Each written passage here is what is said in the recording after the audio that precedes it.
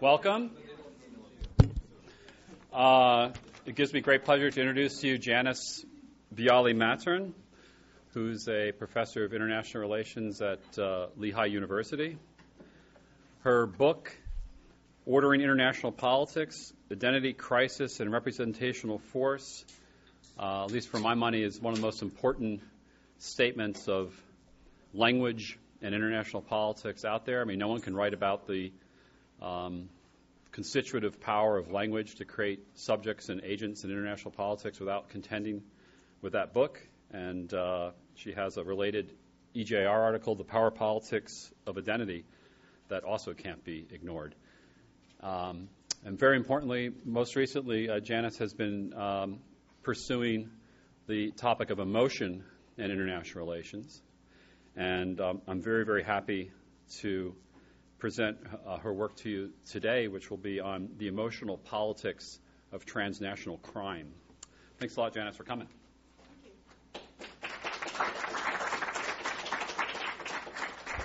Okay, so this is all new to me with the microphone, and it's freaking me out a little bit. I'm not a high-tech person. I don't have slides or anything, so the microphone is a big adjustment alone.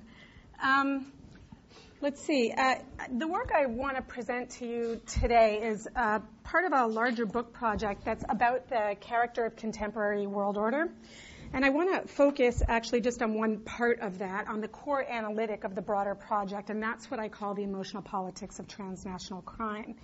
I want to emphasize that this is a theory-building project. It's also very much in its workshop phase, so I offer this in humility, hoping at best to dazzle you with exciting arguments and then to not be able to offer you any compelling defense of them.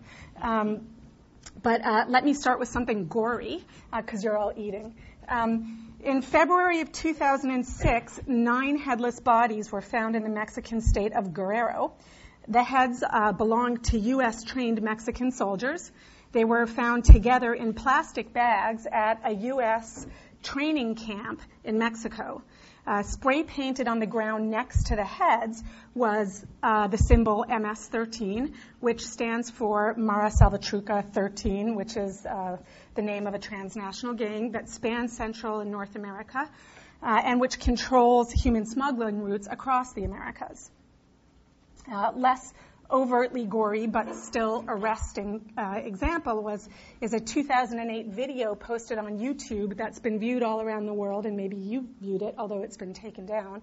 And in it, there are members of the Latin Kings, a Hispanic gang, transnational gang, that's centered in Los Angeles, but that also spans Central and North America.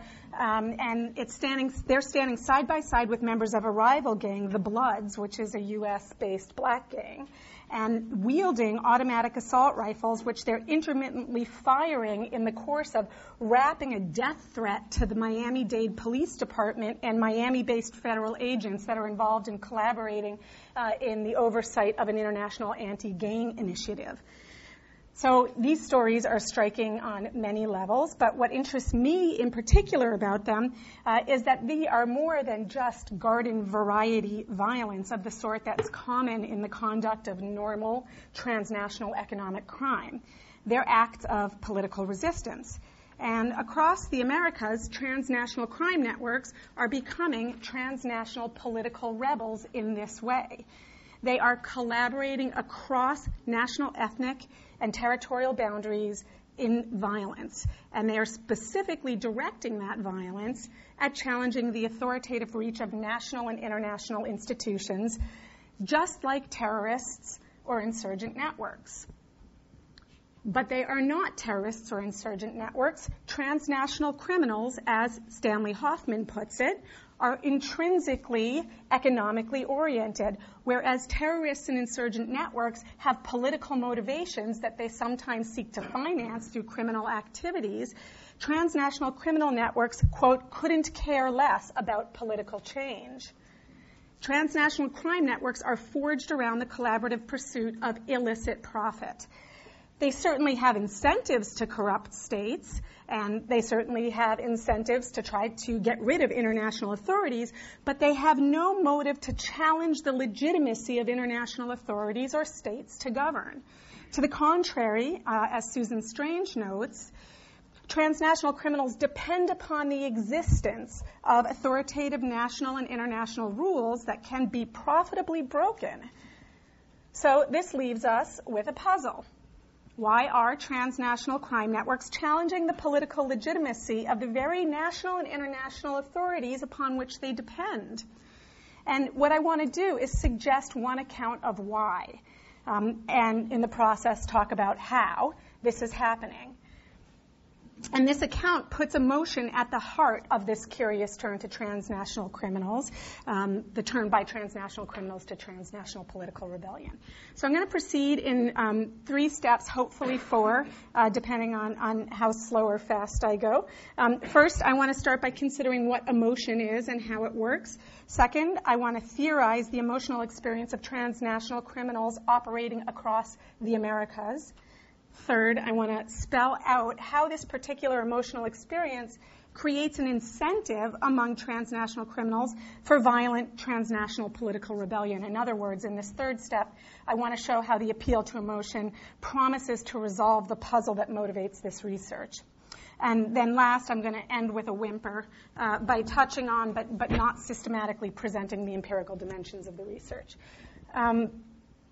Partly because it's not done. The data's been gathered in one case and mostly analyzed in that case, and in the other case, I'm still in the process of gathering it. So I want to make 2 prefatory remarks, though.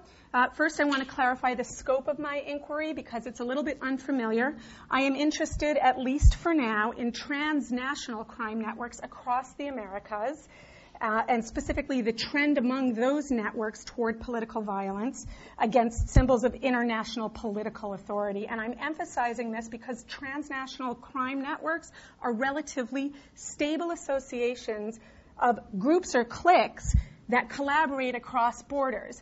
And when we talk about transnational crime most of the time, we focus on particular cliques in local settings that are resisting local governments or resisting their national government. I am not interested in that so much here, although they're connected. I'm interested in the transnational network as a whole, the collaborations among the cliques in the engagement of political violence. Okay, and I'm interested in particular in the focus on the Americas. So that's first the scope clarification. The second clarification is my appeal to emotion. There are at least 2 other obvious ways of thinking about why there's been this turn to transnational political violence. One is a rationalist explanation, and this would deny that this is political violence. Instead, it would emphasize that there's economic rationality going on behind here, that these overt acts of violence are aimed towards beating states down. And that, therefore, we can explain this away not as political violence, but as completely consistent with general economic activities of transnational criminals. The problem is, if that's the case, then this has been an extraordinarily bad decision, and we should have seen a reversal by now, because states have hardly rolled over. On the contrary, they've beefed up their international collaborations. Arrests have skyrocketed. The FBI and ICE, Immigration Customs Enforcement, are now collaborating more robustly than they ever have before with police in Honduras, Mexico, Guatemala, Colombia, and more. And just a few weeks ago, there was an 1,800 gang members sweep across the Americas, collaborated or coordinated in collaboration among these agencies. So if this is a rational choice, it's a failure, and we should have seen a reversal by now. The other explanation is a sociological explanation, which would link political violence to social grievances among members of the transnational crime networks. But given that transnational crime networks are made up of multiple distinct cells, as I pointed out, that are disparate, physically disparate from one another, and also ethnically and racially and so on, it's pretty hard to make the case that they are actually engaged in some kind of collective action toward a grievance, because in the end, with 75,000 members, for instance, in MS-13, across at least 7 or 8 different countries, the question arises of exactly who the grievance is being made against and on behalf of what collective social values. But the sociological perspective does raise an important point, and it's one that I take as my jumping off here, and that's that no matter how dispersed transnational crime networks are, in principle, it is possible for their economic objectives to evolve or to develop to include political ones as well. So the question, given their spatial, ethnic, national, and racial dispersion, is how this might have happened, right? And it is there that I turn towards emotion. Okay, so let me say a bit about emotion. Emotions, happiness, sadness, fear, anger, whatever, you name it, I take to be physically embodied experiences of being.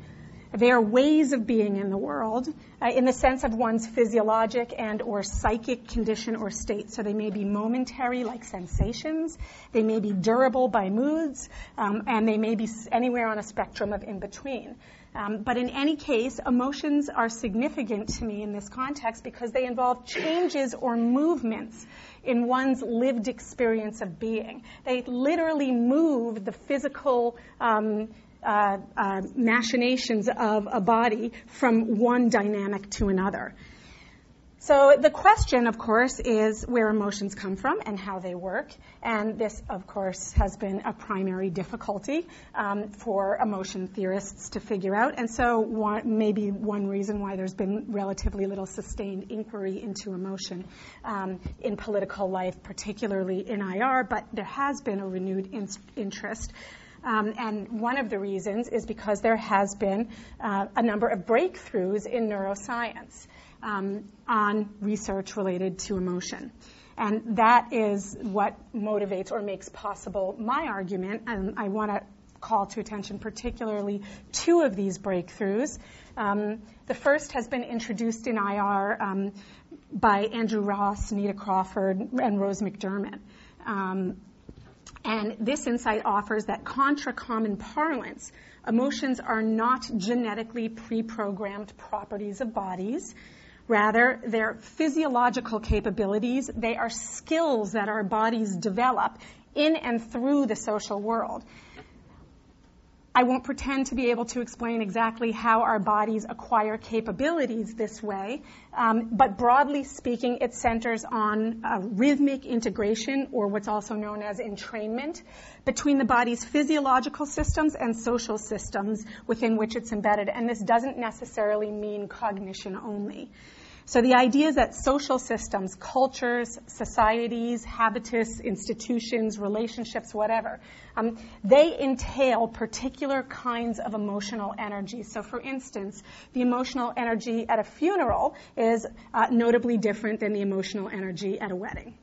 And those emotional energies circulate through the social space, particularly through symbols, through rituals, or through other unique practices within that space, within that system.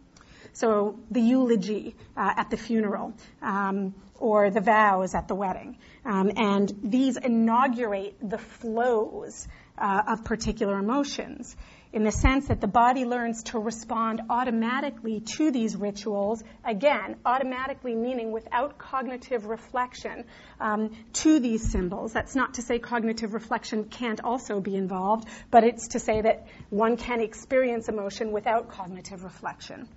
And it automatically activates some flow of feelings in response to some particular trigger, over time perpetuating this cycle, and it gets attached to a particular emotion concept. So we understand ourselves to be feeling sad at a funeral and joy at a wedding. The point here is that while emotions are bodily or physiological ways of being, the range and character of a body's emotional possibilities depend significantly on the emotional potentialities that are circulating through the social system in which they're embedded. Okay, so that's the first neuroscientific insight that's relevant to my project. And then the second one, which is introduced, or about to be introduced, I should say, by John Mercer in an article that's forthcoming in I.O., is that the bodily capacity for emotion is a prerequisite. It is a necessity for the cognitive function of rational decision-making. And in now famous studies, a neuroscientist, Antonio Damasio, which is the root of this finding, he discovered that patients who had sustained injuries to parts of the brain that were central to emotion processing, those patients were incapable of making rational decisions. And the reason for this is that they weren't able to give value to facts, to options, to alternatives, so they couldn't figure out what to want. Emotions rectify this problem because they're lived as either positive or negative, and so they allow us to give value to things. It's because they allow us to give value to things that they enable cognitive calculations about costs and benefits, right? So they inform choice, and emotion theorists, as they put it, once they inform choice, they carry action tendencies. So emotions carry action tendencies because they inform rational choices. And the emotional body, therefore, guides the reasoning actor.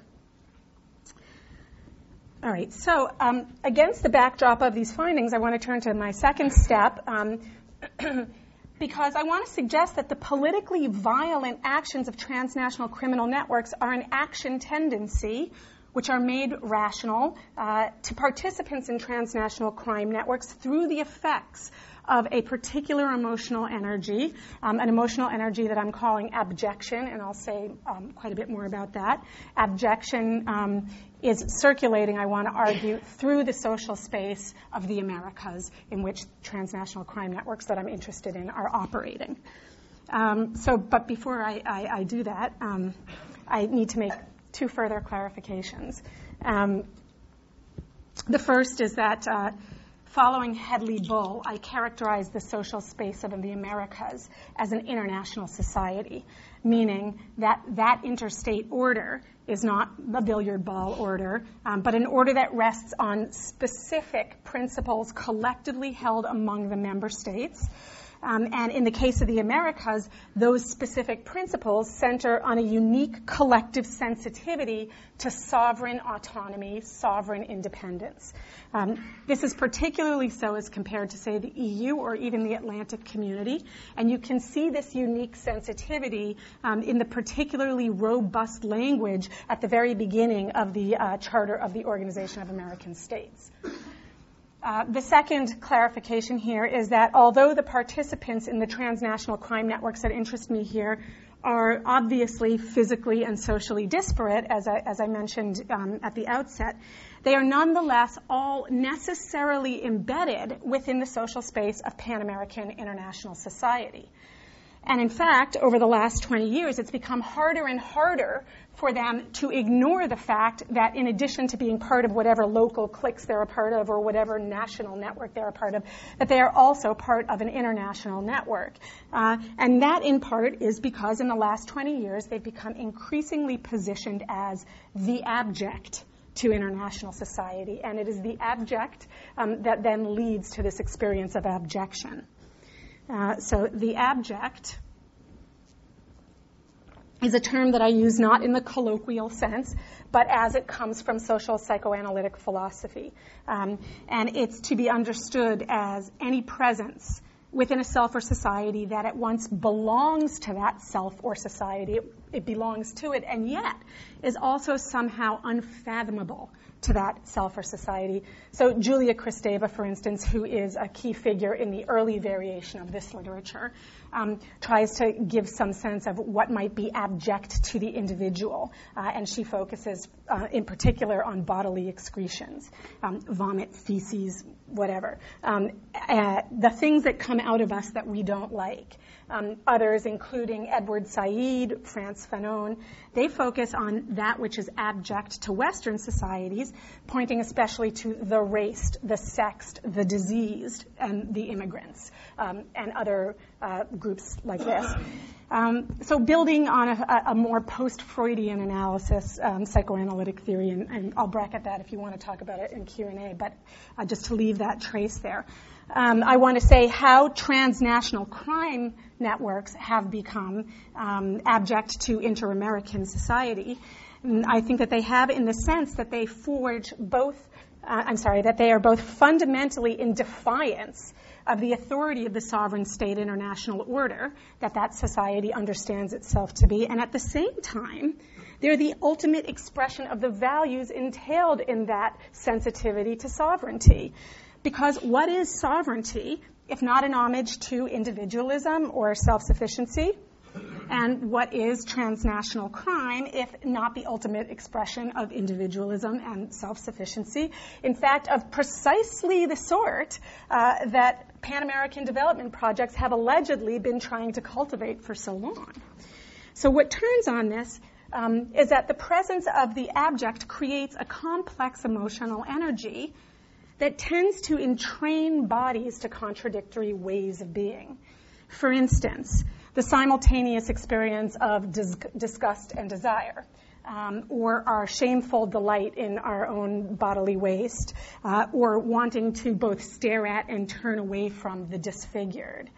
And these divergent experiences of wanting something and not wanting it, of being attracted and repulsed, according to psychoanalytic theory, can't be unified or reconciled. Right? The abject, to quote Kristeva here, provokes a twisted, impenetrable braid of affect. A twisted, impenetrable braid of affect, a way of being that we can call abjection. The abject provokes abjection. The feeling of simultaneously contradicting oneself. And my proposition is that transnational criminals have become entrained triggers for the emotional experience of abjection among most states of inter-American society. And my claim here is not necessarily a metaphorical one. States have real bodies that really experience emotion. That's the claim. That's my story, and I'm sticking with it.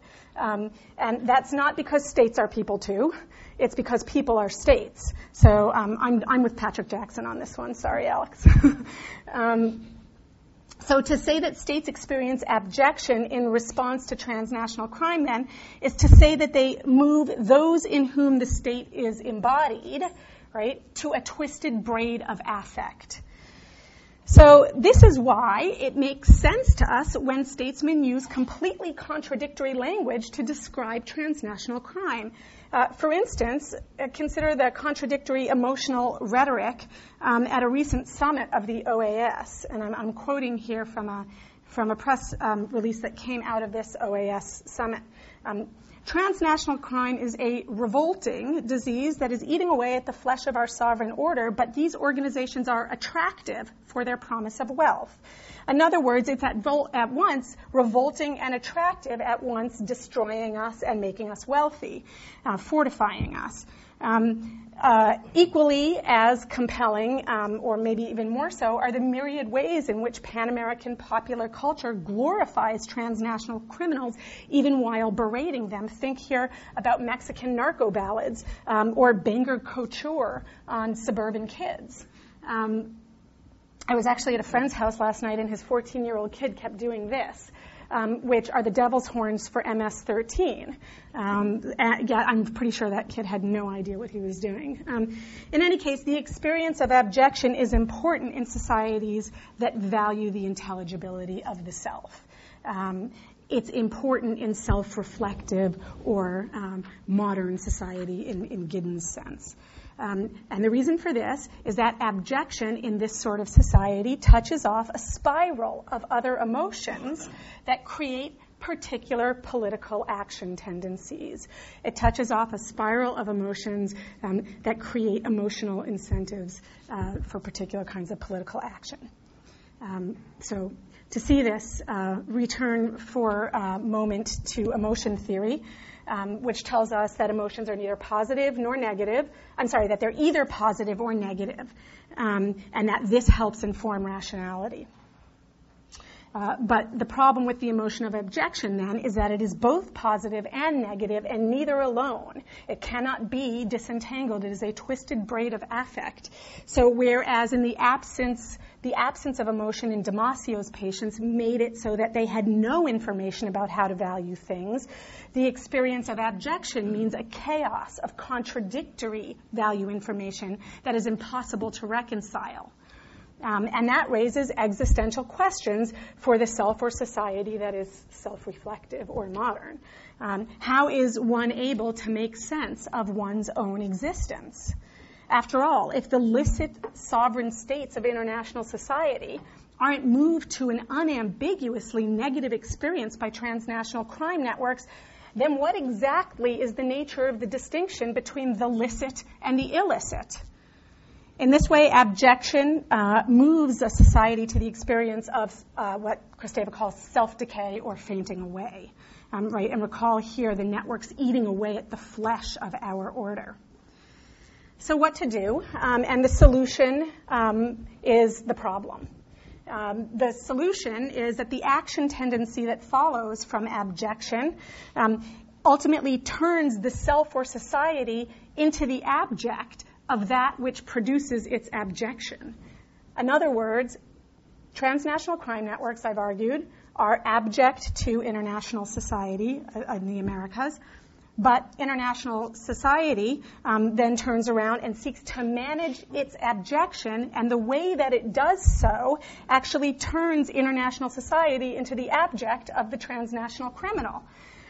And this creates a contemporary emotional dynamic, or it is the contemporary emotional dynamic between international society and transnational crime networks, and it ultimately constitutes the logic behind the turn towards political violence against international authorities. So consider how a society in the throes of abjection would seek to ameliorate its situation. Well, on the one hand, it could seek to purify itself, right, to root out the abject presence. And that would be what we do with the other, right, to exile it to the other side of some wall. The difference is that the other is foreign to begin with, and so we can exile it, but the abject is part of the self. And in fact, society, ironically, needs the very abject that threatens to destroy it, the very abject which challenges it. And again, consider what would happen if we were to simply deny our need to excrete bodily waste. We would die of our own toxicity. What would happen if the U.S. were to simply close its borders to immigrants? We would... the foundational principle of American society as a place for the tired, poor, huddled masses would begin to crumble. And in the current historical framework, if inter-American society were to root out transnational crime networks, its foundational principle of sovereign equality, I'm suggesting, would crumble. And part of the reason for this is that transnational crime serves to give all sides in the Pan-American community or international society cover for U.S. interventionism in the region. So long as transnational crime networks threaten to eat away at the flesh of the inter-American society, transnational crime networks must be dealt with. And, of course, the U.S. has the resources for this, expensive collaborative policing that is necessary for that kind of activity. So as long as transnational crime networks besiege the region, the U.S. sort of imperialism or interventionism need not refute the principles of sovereign equality, because the dominance of the U.S. becomes a collaborative tactic that's born out of need for managing an exceptional threat. And in this way, the transnational crime network or the transnational criminal threatens to destroy the sovereign interstate order, and yet it perpetuates the very possibility that there is any real sensitivity to sovereignty within it. So it perpetuates the very underlying logic of the society in the first place. It makes it possible. Okay. When the self-reflective society that values its intelligibility is confronted with the necessity of living with that which destroys it, the result is phobic obsession. And society begins in this argument to obsessively develop and execute strategies for minimizing the presence and the impact of the abject within itself. So it establishes public social rituals for hiding, for silencing, for otherwise controlling its abject. And it does this in ways that are far more robust and punitive than those used to control presences that are just unambiguously unpleasant. Right? So society dehumanizes its abject in the way that it doesn't dehumanize regular bad guys. It denies them agency, it holds them captive. So, for instance, immigrants are welcomed into the U.S., but they're subject to biometric surveillance, they're silenced by a biased legal system, and sometimes they're outright hidden in detention centers. For its part, the Inter-American International Society has responded to its transnational abject by developing one of the most aggressive, relentless, and punitive international law enforcement and criminal justice regimes in the world. It is certainly not the one that has the most laws and the most regulations. That's the EU. But the ones that it has are the most punitive, the most aggressive, and then it engages in practices that aren't actually legally legislated anywhere in treaties between them, countries. So the explosion of this Pan-American international law and policing regime, formal and informal, across the Americas in the last 15 years has actually been driven almost exclusively by the development of anti-transnational crime provisions and operations. So it's been expressly targeted at the discipline of transnational crime networks. And there's more. Because the phobic society abhors but needs its abject, right? The international society both abhors and needs its transnational criminals. Its phobic disciplinary systems are relentless, right? There's no chance of redemption for the abject. There's no chance of reform for the abject. Once the system detects it, the target faces a life of silence, of surveillance, of discipline.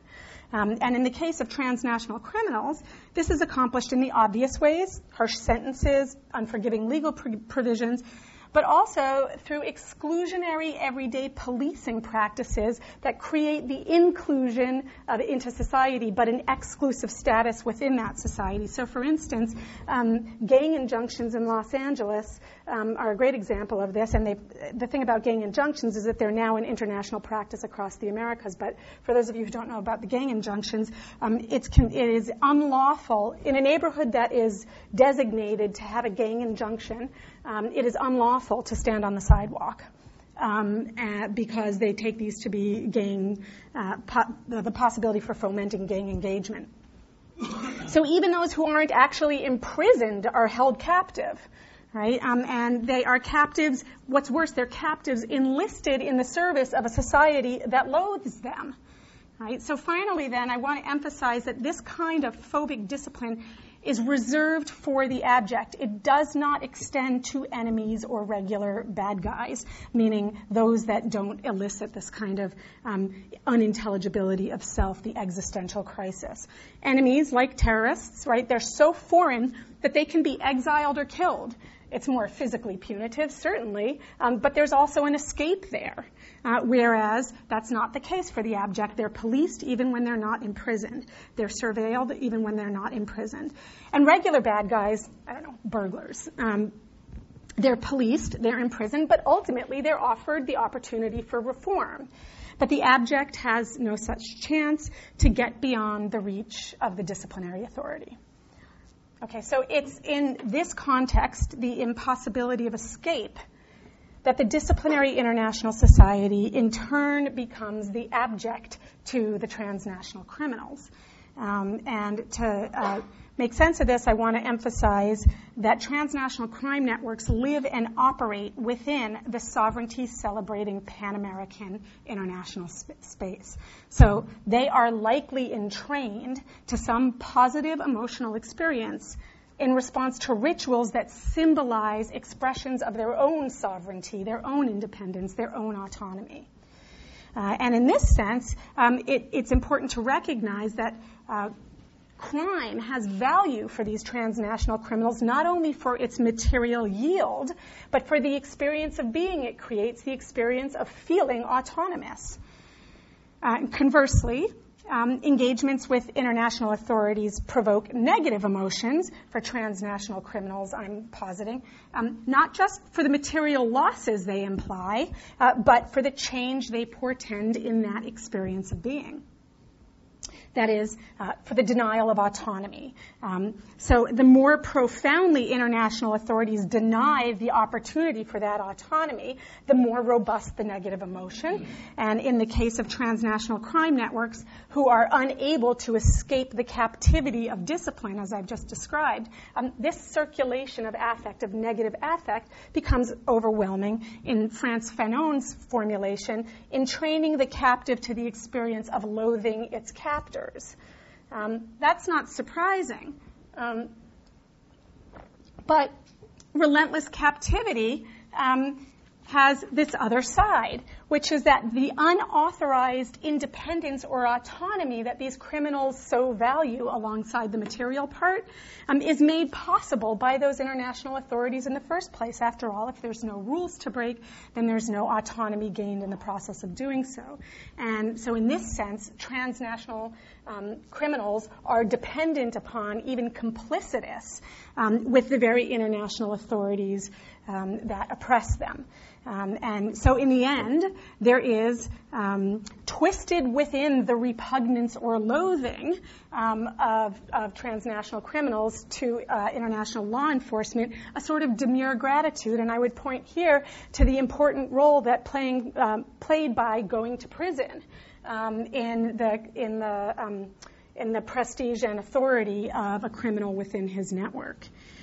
So an ineluctable entwinement of positive and negative emotions.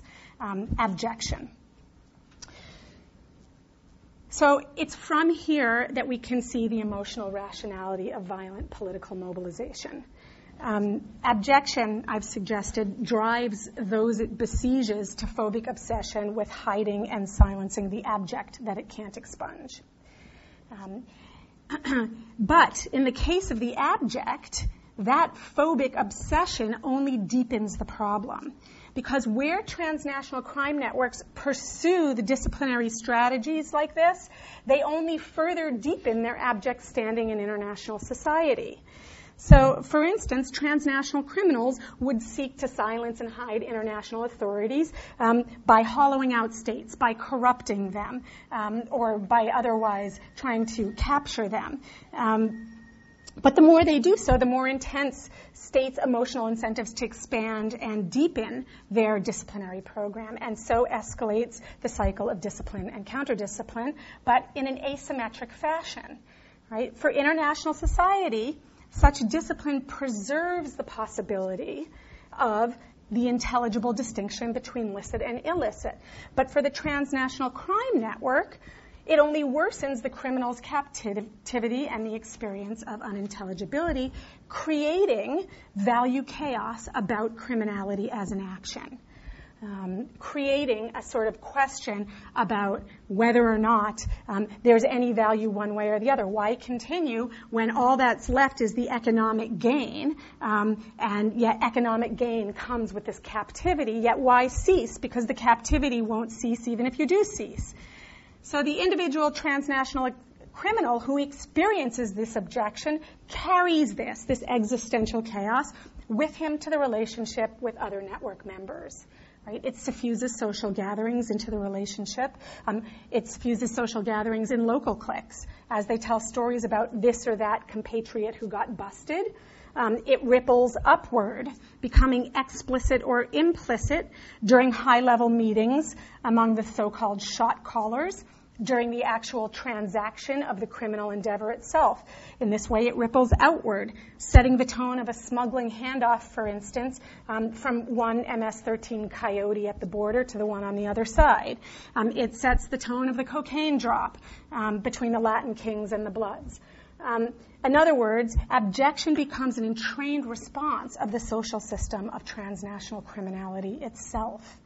And it's at this point that the incentive for mobilization to political violence emerges, because as Fanon explains, it's at this point that the impossibility of the situation becomes conscious to the criminal if it hasn't already.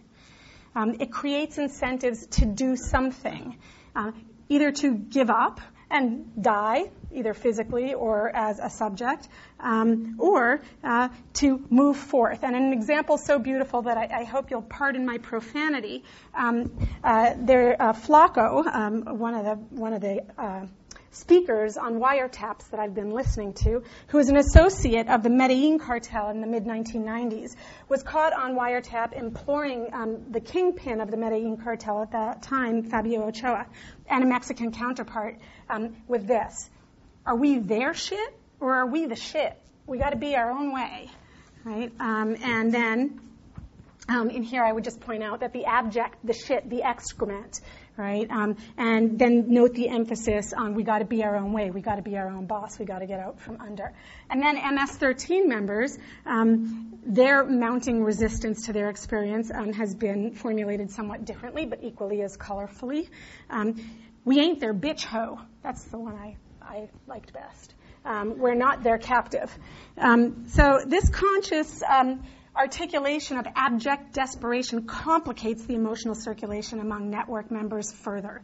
And what emerges is a social space of transnational criminals in which circulates a complex brew of emotional energies that push in multiple directions. And I'm not arguing that one is necessarily going to win out, but I am suggesting that political violence makes the most sense when you recognize the multiple energies. One would be the emotional energy that gives value to the pursuit of illicit profits, right? The original logic behind transnational criminality.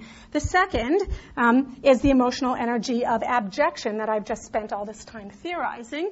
And then the last is an emotional energy of rage that emerges as the consciousness and discussion of being captive, of the bitch hoe, the shit, whatever, takes over in a certain social space among transnational criminals, rippling upward and outward. So as an increasing number of network members become entrained to the experience of rage in response to international authorities, then we begin to understand that political violence against those authorities acquires a rationale, one that's very difficult to appreciate only through a profit-maximizing lens. Okay, so I've been talking a long time. I'd be happy to say a word about the emotional research, the empirical research on these emotions, although I will hold off on that, and I'd be happy to connect this to the larger project. But I think that for now I'll stop there. Thank you.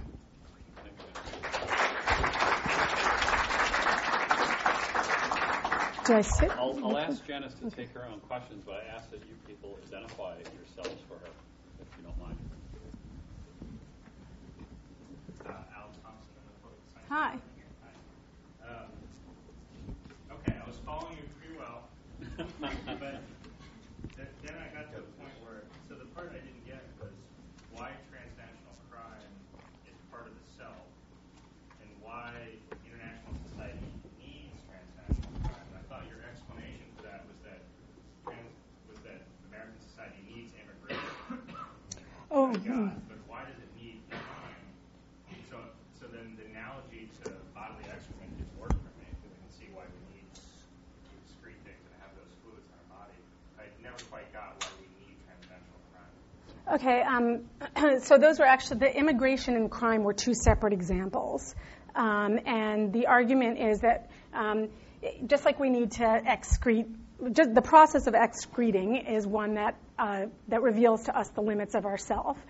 This is the psychoanalytic foundation. And yet it comes from within us, so it's confusing about the limits of ourself. The same thing can be said of immigrants, right? The U.S., for instance, needs immigrants because they reveal to us what actually constitutes a natural citizen. And yet we need them internal to us so that we can continue to be U.S. Okay, so then third example, transnational criminals, is that in the context of international society of the Americas, Sovereignty is this founding principle, a particular unique concern for sovereignty. Transnational criminals violate that on the one hand, and yet on the other hand, they are nothing if not an expression of the very values underlying sovereignty, right? And because of that, to have the United States as it is in reality, not respecting very well the sovereignty of its Latin American and Central American neighbors, is a problem for the logic of the international society. And transnational criminality makes that go away. It gives it a rhetorical a frame for ameliorating that contradiction because you have this threat that is so exceptional and so problematic that the discipline of it requires exceptional maneuvers. And so we can see it as we can continue to talk the talk of fundamental respect for sovereignty across the Americas, while in reality the U.S. basically ignoring everyone else's. Could you give some cases where the U.S. intervened, violated sovereignty because of its international crime? Yeah, the certification process is a great one. So certification is a process that the U.S. began kind of loosely in the late 70s and then really ramped up around the Clinton era, where the plan is that we evaluate the extent to which you meet our standards for controlling narcotics trafficking and the production of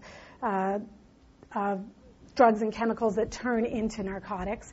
And if you meet our standards, we certify you, and then we allow you to continue to do business with us.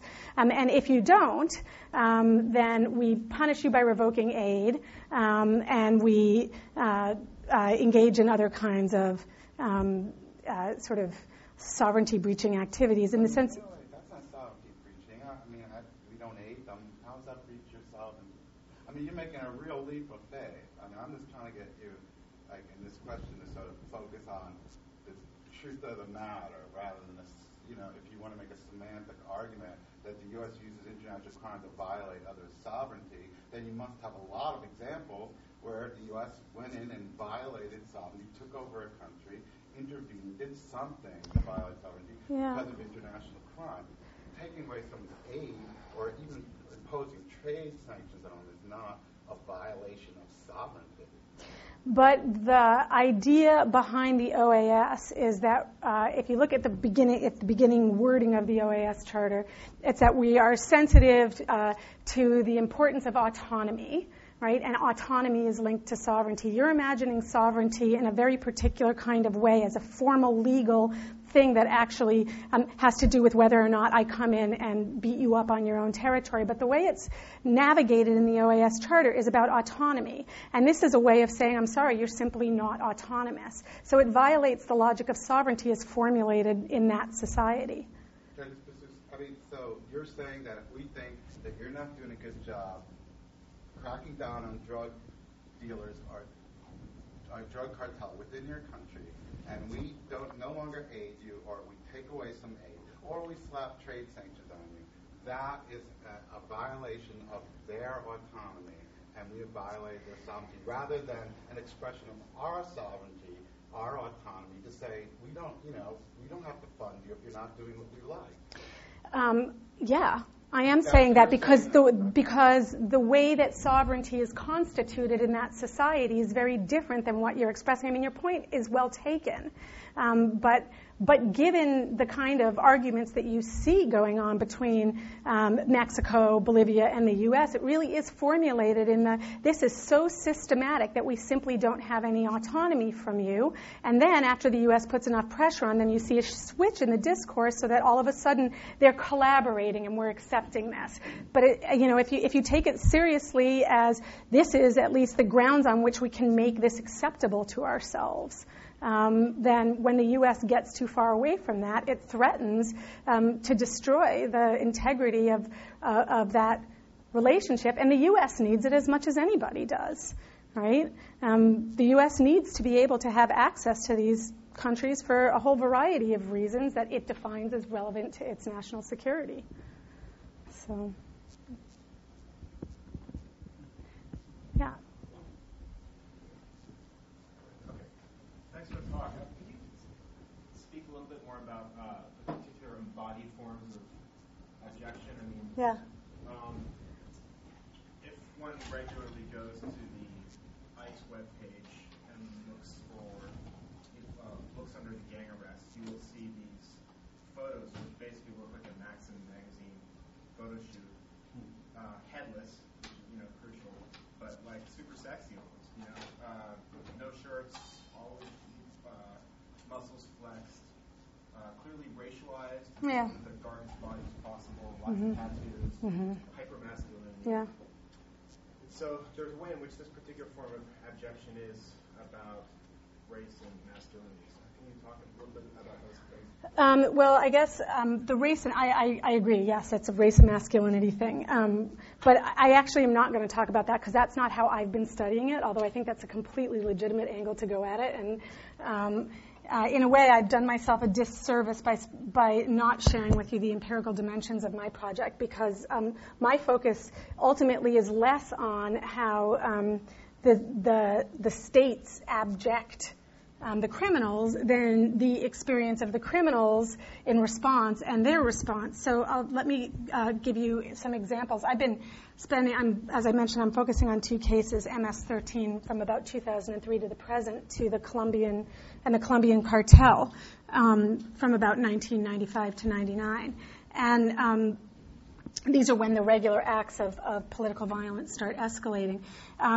So what I've been trying to do is ascertain the extent to which the emotional dynamics that I've just sort of theorized for you can be linked to the shift in political violence. And I've been listening to wiretaps and talking to MS-13 members, wiretaps of the Colombian-Mexican cartel. But I want to give you an illustrative anecdote of the kinds of embodied emotional experiences that I'm talking about, because what I found in the Colombian case, for instance, I've come to recognize disgust as I'm not going to try to imitate the sound because it wouldn't come out right, but as sort of a sharp intake of breath coupled with a spitting and hissing sound. And it's usually performed without interruption to the conversation. And there is, of course, a lot of differentiation in how different people perform it in the wiretaps. But it's almost always enacted by multiple participants during conversation focused on international law enforcement. And so there's this one great conversation in which they're talking about bringing it home to the man. And this noise is going on constantly in the background, and so loud that I don't know if you've ever heard cicadas at night in Pennsylvania, but it's loud. You can't hear yourself think, and it was like that loud, and I was starting to get irritated, ready to shut the tape off. And one of the other interlocutors just said, "Shut up!" And first, in response to this, he was accused of being a narc, which is kind of interesting. It was lighthearted. But then when the chiding calmed down and the conversation resumed, the sound resumed.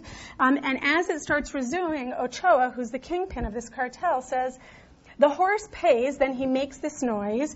We got to see the horse for what it is." And he makes this noise again. Now, this is interesting because while in the U.S., horse is slang for heroin, in Colombia, it's slang for cocaine, and the reason for that is because a lot of the Colombian cartelito leaders at this time were also horse breeders. And so what he's referring to here, of course, is that, right, selling cocaine pays, but we got to see the cocaine for what it is. And he's making this disgust noise as he's saying it. And so he's simultaneously, right, in this same conversation, we're having disgust at law enforcement and disgust at self. And it's this unintelligible experience of abjection. I would also just point out that things were really quiet after that for a few minutes, and the meeting seemed to sort of be breaking up as far as I could tell. I mean, who knows what was actually going on in the background. But then there's a major scuffle. I can't tell what it is, and I don't yet have enough of a granular analysis to be able to tell you if there's a particular emotion that I could identify going on there. But at some point, Flaco's voice comes back on, and he says, "All the more reason we got to get out from under the man." right? So this is what I mean when I'm talking about the embodied experiences. I'm trying to read the bodies of the people in the throes of it to see if I can trace out the relationship. It's more of a plausibility probe, I guess, in sort of social science language. To what extent can I see a correlation at best, right? Between emotional experiences that I might come to understand as abjection and rage and acts of political violence. So that's how it functions in my work. But you make an excellent point about the way it gets represented by our government on the ICE website. Yeah? My name's John Evans. I'm a graduate student here. And I had a question. This might fall somewhat outside of your scope, but you talked about one way of responding to abjection is to try to purify the self. And I was curious what you think the correct, or what a better way of responding to abjection would be. It seems like that would bear on what to do about the problem of transnational crime. Right. Yeah, I mean, presumably there's a policy implication in here somewhere, if I'm right. Well, first one clarification. Purification isn't possible with the abject. It's only possible with the enemy. But you can't purify yourself from the abject because you would die if you got rid of it. So the question is, how do you find a way of living with that which is killing you? Yeah, I don't have a great answer to that yet, and I'm not sure that will be where my work takes me. But insofar as abjection does drive the way that we architect our policies and drive the way that transnational crime responds to us, I guess there's the question of can we entrain our bodies to different kinds of emotional responses to things that we now experience as abject, or does that kill you too, right? Well, I guess I'm thinking specifically of has a book, Hiding in Humanity, where she sort of critiques these theories of disgust and how they're sort of guide to morality. And she says that's actually a repudiation of our animal bodies, and that's problematic because we are animals in some way. And it seems like your story about sovereignty in a Pan-American international society suggests something similar. That these states are rejecting a condition that is actually internal to themselves, which is, I guess, their dependency on the U.S. or maybe more generally their interdependency with each other. And it seems like that effort to reject it is what's at the core of this problem. Right. And there's presumably a way they could acknowledge their interdependency. Except that it goes two ways, right? I've described a dynamic. I mean, I take your point very well, but there's a dynamic, right? It's also that international society is objecting the thing that it depends upon, right? And actually the way I've argued it is that that's what touches off the move from the economic to the political. That were we just disciplining them in the way we do the burglar or the regular bad guy, maybe they wouldn't be turning into politically violent criminals in addition to being economic criminals. And it actually raises all kinds of questions about whether we might try to understand, to what extent are terrorists previously abjected, now self-authorizing autonomous sovereigns. And actually that's the title of the book project, is Illicit Sovereigns, asking that kind of a question. And it also raises the question of what happens if you're in an international society where this robust norm of sovereignty, this understanding of sovereignty is, that the rhetorical foundation of the society isn't inconsistent with having difference in the midst. Right? Certainly the case that in the EU they don't have nearly as punitive policies towards transnational criminals, although the more things get policed at the international level, above EU level, the more they don't have a choice. But would that mean that you're less likely to see the shift from the economic to the political criminal in that case? So those are more the kinds of questions that I would feel comfortable extending to, but presumably if one takes seriously the idea that we're physiologically capable of becoming entrained to different emotions, the answer to what do we do differently would have to be something like we need to become entrained to different emotions in response to the things that now disgust us. Yeah. Yeah. Okay. I can't figure out, I'm confused a little bit, so I'm trying to figure out what you're trying to explain. And it started by political violence, where I also want to know what you mean by political violence, as opposed to grievances.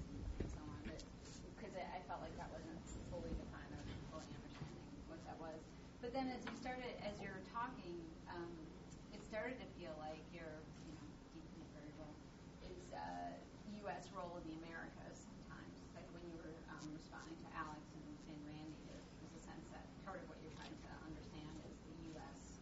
role there. And then at some points in your talk and responses, it seems like it's these extreme phobic policies towards criminals that you're trying to explain. And the political violence one, it seems like it's an awful lot of theory to understand political violence. There's a lot going on to hold on to. Whereas the kind of extreme policies, I can see the link to the need to understanding emotion and so on. But I'm having a little bit more trouble seeing it. Okay, yeah. I'm sure it's me. No, I doubt it is. But there is a lot going on. I think part of the problem is that I don't have a dependent variable. I have a dynamic that I'm trying to explain. I'm trying to, I'm not trying to, I am, I guess. What I'm trying to explain is why the shift from economic to political.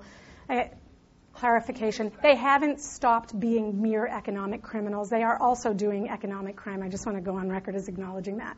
But transnational crime networks have traditionally been understood to engage in economic activity. This gives them incentives to fly below the radar of law enforcement. Yeah, you need to kill a few cops here and there. You need to corrupt the state or hollow it out or whatever to make it easier for you to accomplish your ends. But the one thing you don't want to do because you depend on the state, you need the state to exist to create the rules that you can then break to profit from, right? So what you don't want to do is challenge the very existence of the state or the authority of the state.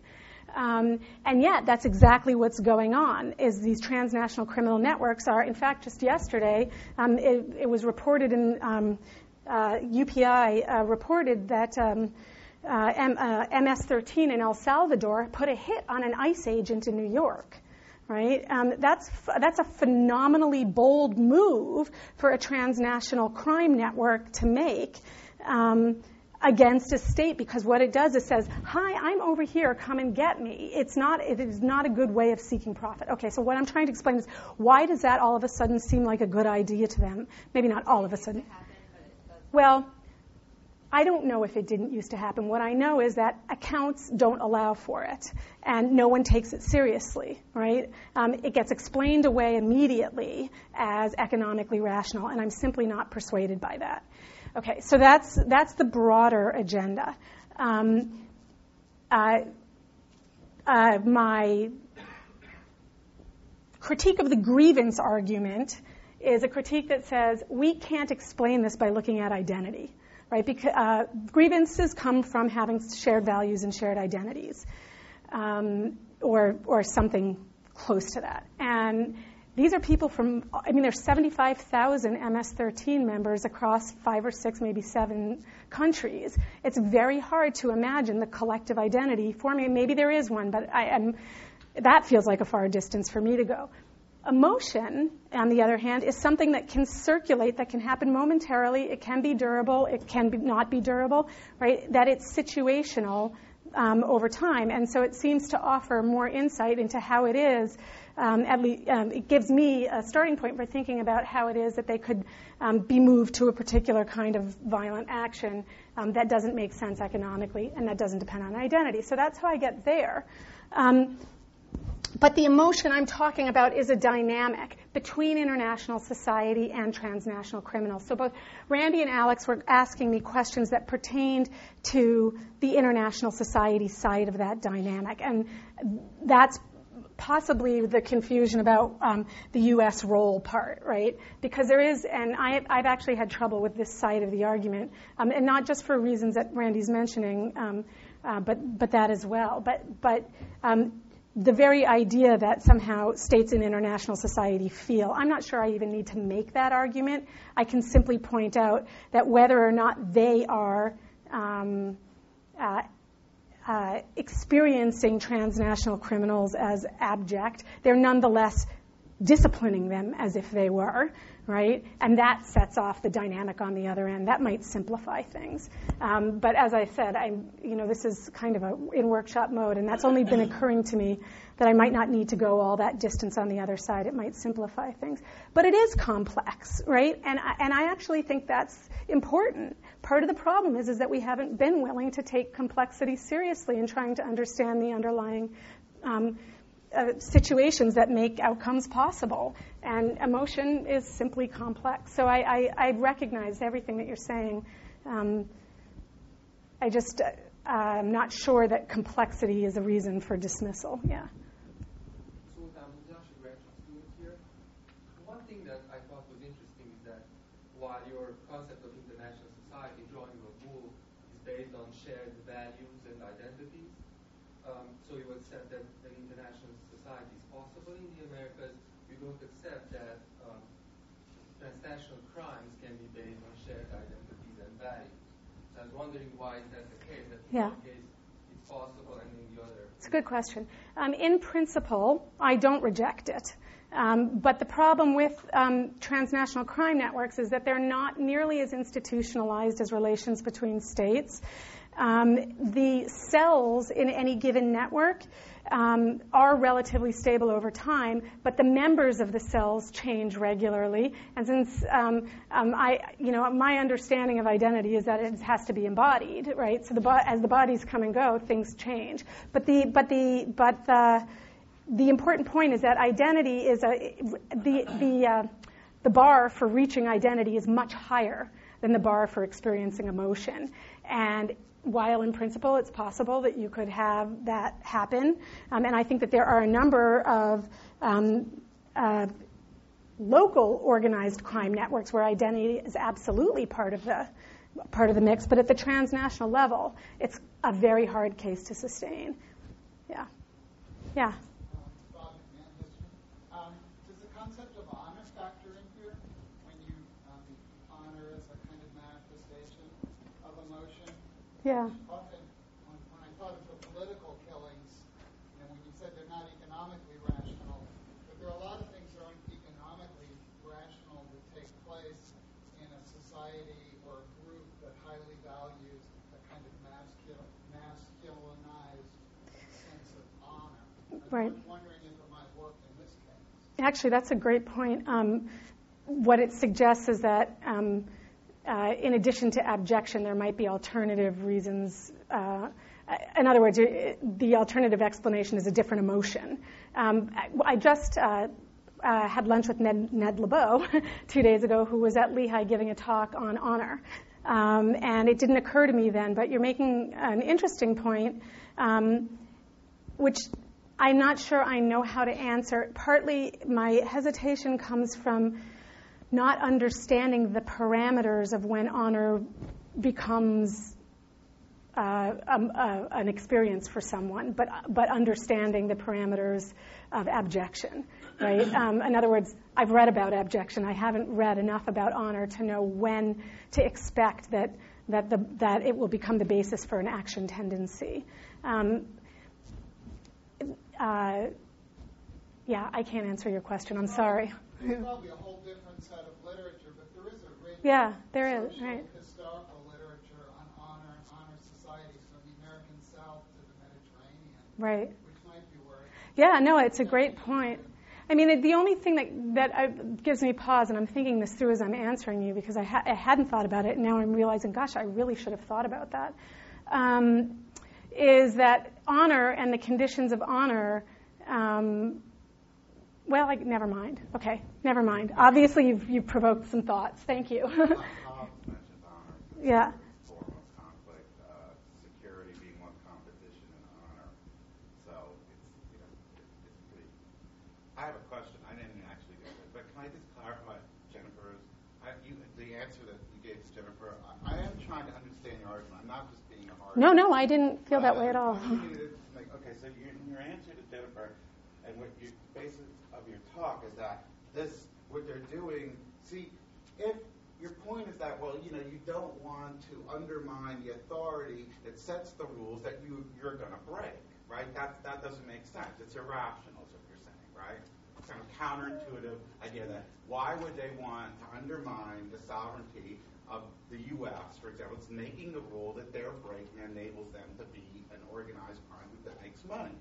But then your example of them undermining the U.S. sovereignty is they kill an ICE agent. Like, are they really worried? That is exactly my point. This is a real bandwagon effect. I mean, a positive feedback effect. You kill an ICE agent, and somehow the U.S. is not going to be a sovereign state that could make rules and laws and enforce them. That's the first point. Then the second point is you're saying, well, it goes against the economic rationale. It doesn't make any sense. But do you have any data to show that killing an ICE agent has hurt them economically? I mean, are they losing money? Right. But that's the economic point. Now, the other thing is, you're saying emotions matter, economics matter, but everything matters. Air matters, water matters. None of us would be here without those. So the thing is, how much does it matter? So I ask you, imagine if there were no money in drugs. Imagine if you legalized drugs, right? You said, how could you get rid of it? Legalize drugs, right? But if there was no money in this, would they be doing it because they emotionally find it interesting? Well, they wouldn't exist. Right, but okay. It's the money that's driving them, right? I mean, of course, there's always emotion in money, right? But it's the money that's driving them, right? Well, so you're saying, yes, there's emotion involved, of course, to some extent. I can find some of it, but you haven't showed that killing an ICE agent is hurting them economically, and you haven't showed that it's going to undermine the sovereignty of the U.S., unless there's some Rube Goldberg trap thing going on. I have no idea. Well, I'm not really sure how to respond to that because, if you'll just let me try. It's clear to me that making a profit is the reason that these networks exist in the first place. That is why they come together, and I'm not denying that. There is a puzzle as to why they're engaging in tactics that make it harder for them to do that. I don't know if their bottom line has changed or not. I'm not sure that kind of information is available. We know, we all know, that I forget the guy's name, but he's like the 6th richest man in the world now or something. He's some kingpin. I don't know if you guys saw that issue of U.S. News and World Report. But anyway, so I don't know if it's hurting their bottom line, but that is only one way of thinking about this, because in the end, a rational approach would say that if you're trying, that there's that part of why this pays so well is because it's risky, but you want to minimize your risk, right? You're not out there trying to get caught. And so whether or not it affects their bottom line, the idea of drawing attention to yourself runs counter to the very idea of being a criminal. So, that just seems to me to sort of focus only on an end thing without worrying about the rational dynamic of the process that goes through it. And the other way of doing it, of course, is to hollow out the state, to kill off the ICE agents, and to take over the American state. I'm not arguing that's what they're trying to do. In fact, my argument is something different, which is that insofar as this is driven by abjection, and I can't demonstrate that at the moment, but theorizing that it is, that what they're trying to do is not hollow out the state, but to be accepted from its disciplinary reach, to become sovereigns in their own right, in a sense, illicit sovereigns, by which I mean the other, rather than being the abject, right? To be subject to military assault or to be exiled, but not to be captive in this situation where they can't escape. Whether or not it's really going to happen, that the state is going to die off because they're doing these things, again, is irrelevant, because every single newspaper article that reports on this, every NPR issue, every foreign policy issue that focuses on this begins with the claim that international society or the national society is under siege, that our flesh is being eaten away at. So it's this idea that the perception, what is sovereignty if not a perception of the amount of control that you have in addition to your legal standing? The legal standing is not going to go away. But what is the worry about transnational crime? Your position simply reasons away that there's any problem with transnational anything. What do I care if some drug dealers making money in Colombia if I'm getting the cocaine? If they're talking about the hollowing out that we're buying a lot of drugs. We like the drugs. It isn't shit. The reason that we're buying it is because we enjoy it. But you're making that's a completely irrelevant point. The hollowing out is that we all became heroin addicts. fact that somebody's making money in Colombia, that doesn't happen. Okay, I can't engage that. I don't. It doesn't bear on my argument. Yeah, Ted. Another kind of reconstruction. Another strategy. The strategy that you say happens. Well, I'm sorry. The consequence that you say happens is phobic obsession, right, with the objection. Well, how about a Freudian, good old-fashioned Freudian response, repression? But repression might not work for you because, as you said, if you don't, without bodily excretions, you poison yourself and die. So that might be your response to that. Then how about like re-identification? A strategy that is going back to Alex's point that re-identifies transnational crime as the other, as opposed to being a part of the self. I mean, you treat it as part of the self. But what if we re-identify as part of the other, which you said is also a possible outcome? However, you said that won't happen, perhaps, because the U.S. needs transnational crime to cover its sovereignty-violating interventions. Is this correct so far? Yes. Okay. So then my question to you is, Yeah, that's right. doesn't the U.S. have like a dozen things that it can use to cover its interventionist policy in Latin America? So it really doesn't need transnational crime? If it doesn't need transnational crime, then it could redefine it or it could repress it? What else? Maybe. I'm not ruling it out. What I'm wondering is... One empirical test for you would be, what might, if I just have a research line, I would say, when the Soviet Union collapsed, then the U.S. turned to transnational crime to justify its interventions. Before then, the Soviet threat was enough. Well, I mean, and I think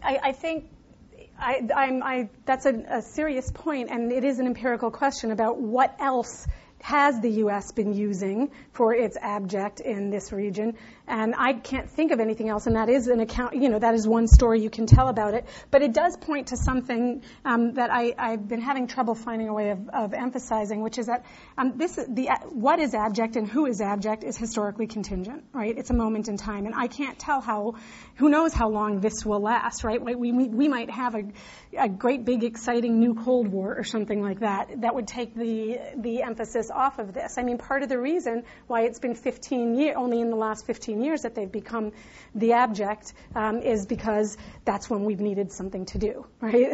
But the interesting point about what you're saying is turning it into the other. What I'm trying to understand in a way, and I'm thinking about this as I answer, is international society, right, or the U.S. primarily, making that decision on its own, or is it being forced to do so by the violent behaviors of the trans? Are they accepting themselves, right, or is the U.S. just deciding to accept them? And I think in this sense, the more violent they become, right, the more the U.S. turns to military responses that they would use normally reserved for sovereigns, right? So why the turn towards political violence? But Can I raise another alternative? Yeah. Under Carter, U.S. intervention was justified by human rights violations. Right. Didn't need anti-communism, didn't need transnational crime. And now we have R2P, right? Intervention justified by the fact that governments can't look after their citizens adequately. But I never hear R2P applied to Latin America. I mean, I'm just saying in general that sovereignty is violated in international politics today through R2P. You don't need transnational crime. I agree. But where does R2P serve that purpose? Because it's not in U.S. Latin American relations. Carter, from 77 to 80, there were interventions in Latin America by Carter for liberal humanitarian reasons. Right. They didn't need transnational. Yeah, no, I mean, exactly. In the sense, I'm agreeing with you. I'm just not sure that one does the work in this case. The discourse of the world capitalist economy allows for a lot of violation of sovereignty. And that's like a constant for the last 50 years, right? 60 years. Maybe I'm missing the implication. Well, I mean, if trade sanctions is a violation of autonomy, if cutting off aid is a violation of autonomy, certainly favoring direct foreign investment in some countries rather than others is a violation of autonomy. Right. And that happens all the time. It's been happening for 60 years. But this goes back to the transnational crime being necessary for the U.S. to cloak its. But it goes back to the particular nature of the relationship. So I guess a lot is riding on the particular nature of the relationship underpinning international society among these states, right? And maybe that's the question I need to be asking myself: is can that relationship sustain the claim I'm making here? That's a good point. I think we have time for one more, maybe two. You and Alice. Hi, I'm Caitlin Williams. I'm from the Sophic Center here. I did undergraduate studies in security and intelligence, so I'm kind of interested in how transnational crime kind of like makes its way to like terrorism.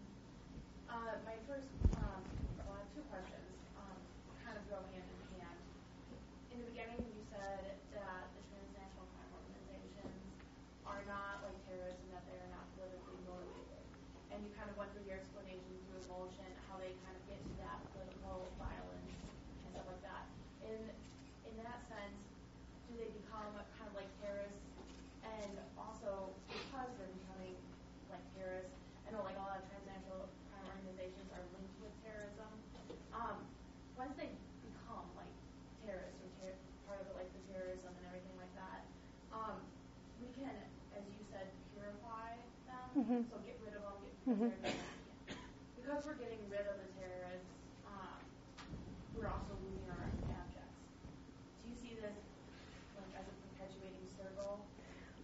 Like in the future, Will we need a new abject if we? Are we getting a new abject because we're getting rid of our, enemies? Yeah, to be consistent, consistent with the psychoanalytic theory underlying it, yes, there's always got to be a new abject. Okay, Yeah. and also, is there any explanation as to why terrorism has grown over the past, couple decades? We've always had terrorism in the 80s and the 90s, but why has it exploded? Have we, recently, well, not necessarily recently, but have we gained more abjects, more transnational organizations that have become that, and why would that happen? These are great questions, and I can't answer them now in the sense that I didn't know that terrorism was actually growing. For instance, I had always just assumed we're paying more attention to it. But let's assume it is. Even with us paying more attention, that's more of a cycle. Well, that's right. But these kinds of questions are questions that, let's say I were able to convince even Randy that I was right about, that this dynamic works, and I were able to falsify my claims, and then the question could be extended to, okay, what can we understand about? Can we learn something new about the origins of terrorism?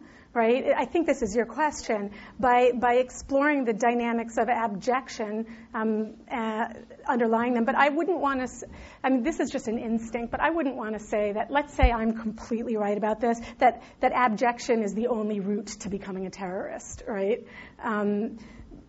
I have suspicions in the case of al-Qaeda that one of the ways that Osama bin Laden was able to cultivate the kind of following he was by simulating the effect of abjection, right? By whether or not he was actually being disciplined in that way, that he cultivates this kind of emotional circulation among his troopers, right? And that creates the move to terrorism. But I don't know. Right? And it would certainly be interesting to be able to see if the emotional dynamics of abjection connect to the striving for being other. But there would be another dynamic of being other, too, which is that society, and this is the sort of typical constructivist line, that, society simply, some things are so foreign that we just draw our boundary there, and then you're other.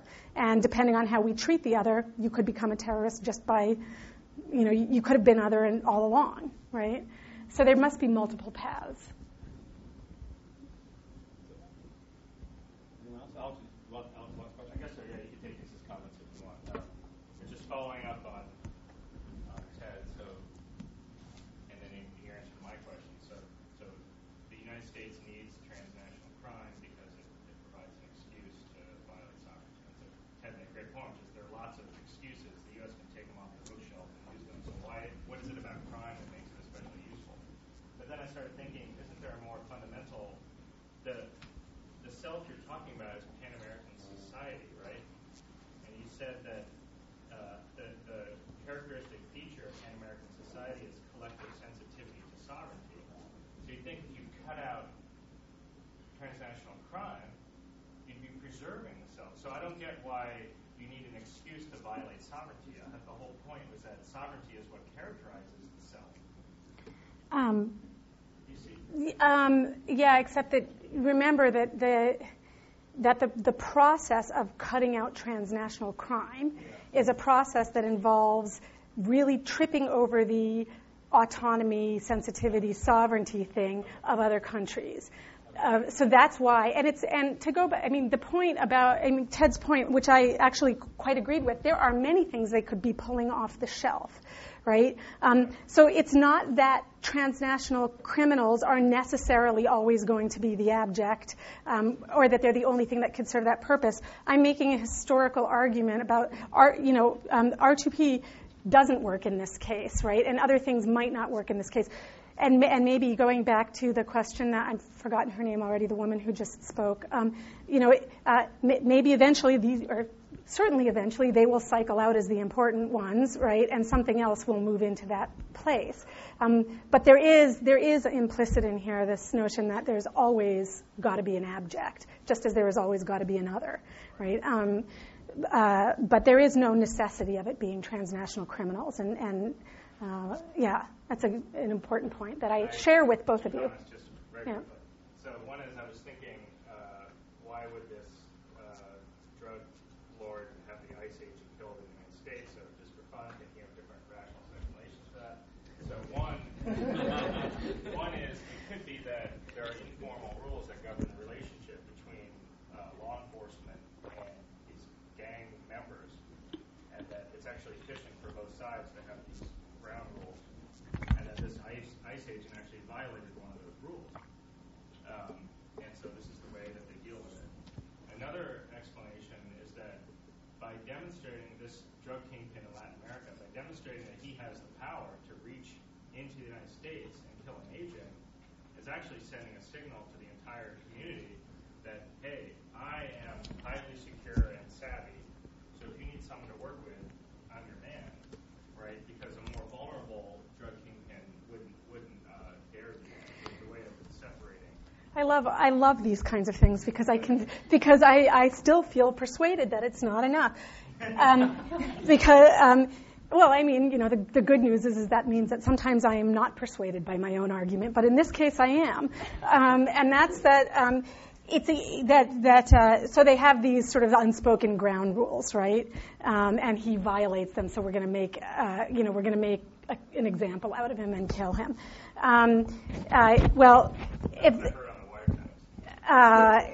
Except that, and that's not inconsistent. But what it forgets is the very idea that what they're doing is tagging their work. They're hitting on people who, in the end, represent a political structure rather than just somebody. This is just one ICE agent. What they're doing is not attacking a single ICE agent. You imagine him as a single ICE agent. They're attacking ICE. They're attacking the American government. That carries a lot of weight. And anyway, just as an aside, the tipster, again, we don't know how much of this is true or not, but just the tipster who brought this case to the attention of the authorities said that it was retribution for ICE raids on gang members in the U.S. So it really was directed at the collective structure, and that this particular agent was heading up the New York area raids. So they went right for the head of the organ, right? It's their Osama bin Laden. They're chopping off the head of what they see as their terrorist organization, right? Is the U.S. ICE. Okay. As far as But so you're saying that then the raids should have doubled down on the raids. Should have been more raids and even more aggressive afterwards because you're targeting ICE. I think one of Randy's points might have been, well, maybe they were a little bit careful about their raids after that. In which case, it was. No, but that's not what's going on. ICE raids keep ratcheting up, and that goes to the. Right, but that's the answer to your second thing too. Yes, it could be a recruiting device, right? I think that's compelling, and I don't think there's any reason to think there's only one thing going on here. But the effect of doing that is that the U.S. Keeps pushing forward on this international policing regime that gets more and more robust. And every time you have something like this, you get more and more of a crackdown. You get Obama standing up and saying we can't have this anymore, and him not making any changes to immigration policy, or right, and so these things, if they were not having the effect of perpetuating the very problem that they're trying to overcome, maybe I would be convinced. But the state isn't backing down, right? But I like that game. So Thank you very much. Thanks.